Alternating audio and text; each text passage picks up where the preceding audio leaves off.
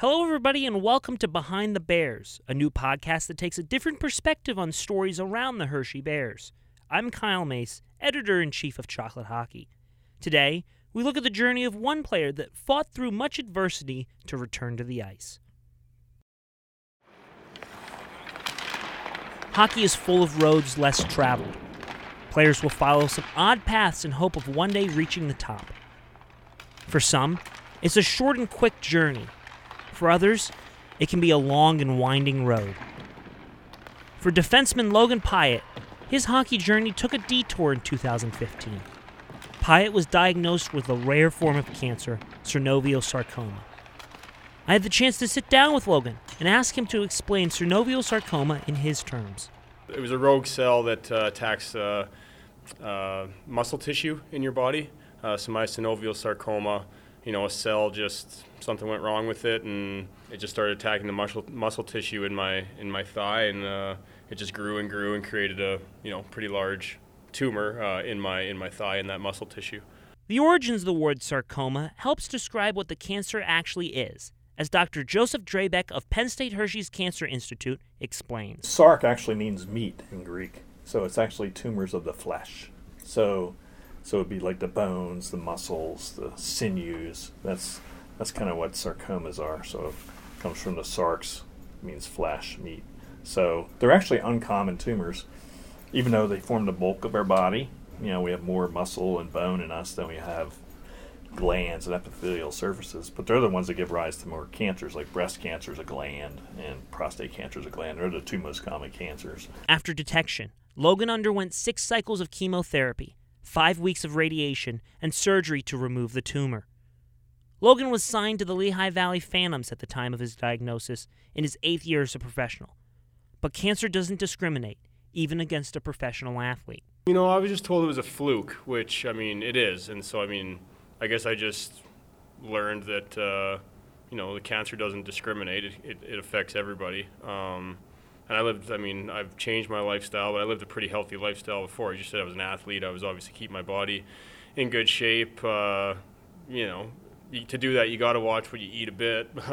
So it's not like I was living an unhealthy lifestyle or did anything to cause it on my own. It's just, again, it's a fluke thing that happened, and just it picked me, unfortunately. But again, it's just something you got to work through after that. What causes them? Most cases are out of the blue, particularly with synovial sarcoma. Some of them are due to certain things, like certain genetic syndromes that people are inherited, that are born with, make them prone to sarcomas. After a break of 2 years, Pyatt returned to the ice in 2017, playing in Japan. After that brief stint, Logan signed with Hershey and returned to North America. Former Bears captain, now Hershey Vice President of Hockey Operations Brian Helmer, signed Logan to a contract. I think his first few years were in Grand Rapids, Michigan, and I was still in the league at that time. And one of the guys that I reached out to for a character check was Greg Amadi, who was his roommate in Grand Rapids. And Greg couldn't say enough about his personality, his work ethic, and just said good things about him. And so coming from a guy like that I trust a lot meant a lot. So in November, Hershey held a Hockey Fights Cancer game, in which Logan's story was shared with Bears fans. It's nice to see a guy that went through that much adversity to come back on kind of smiling on the other side. So it's a great story. It was great to have him here for the Hockey Fights Cancer and to be a big part of that. So I always say, and hockey players go through a lot of adversity, but when it comes to life stuff like that, it's pretty amazing to come through that, and it's made him a stronger person. When Pyatt hits the ice, he doesn't think about his cancer or cancer treatments. He just wants to be a hockey player. Spencer Carberry is Hershey's head coach. To be perfectly honest with you, I don't think about it. When you sit back, like I've caught myself a couple times just thinking about it at certain points, whether I was thinking about him or watching him on video or breaking some of his clips down and just for 10 seconds going, whoa. What he's been through, just your mind sort of goes there. But when it comes to the game and his preparation and practice and the way I have interacted with him and the way he interacts, he's a very doesn't draw attention to himself. Like even when we had Hockey Fights Cancer, it wasn't, you could tell he wasn't comfortable with the whole thing about it being about him, and he just wants to be looked at as a hockey player, and one that is a pretty good, damn good one.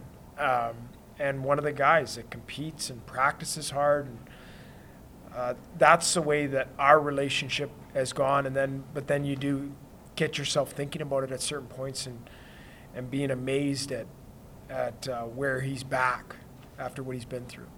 For a team that develops players like Hershey, Carberry hopes that Pyatt's teammates who are getting their first taste of a life of a professional look to his story as one of inspiration.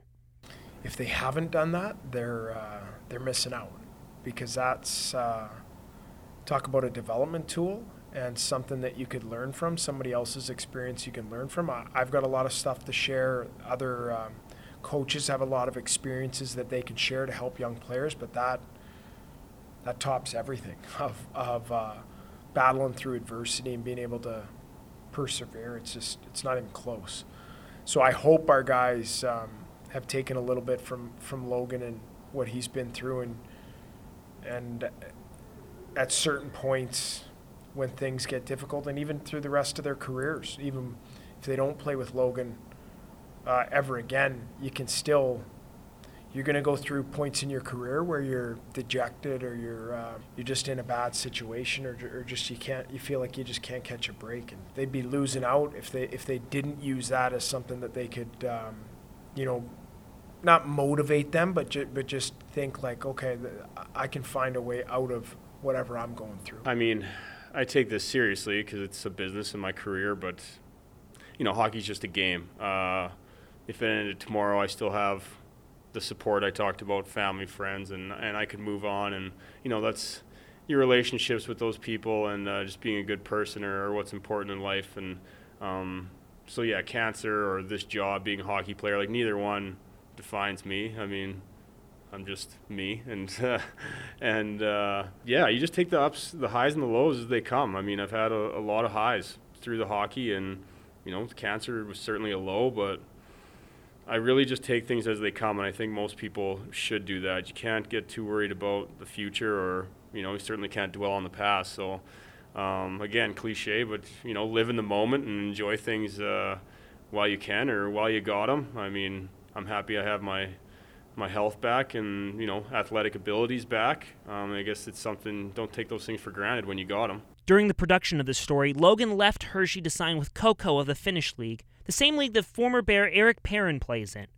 We wish Logan nothing but the best in the rest of his hockey journey. We thank you for listening to Behind the Bears. For more Bears podcasts, search Chocolate Hockey on Spotify, iTunes, or your favorite streaming platform. Make sure to visit our website, chocolatehockey.com, for all your Hershey Bears needs. For Chocolate Hockey, I'm Kyle Mace.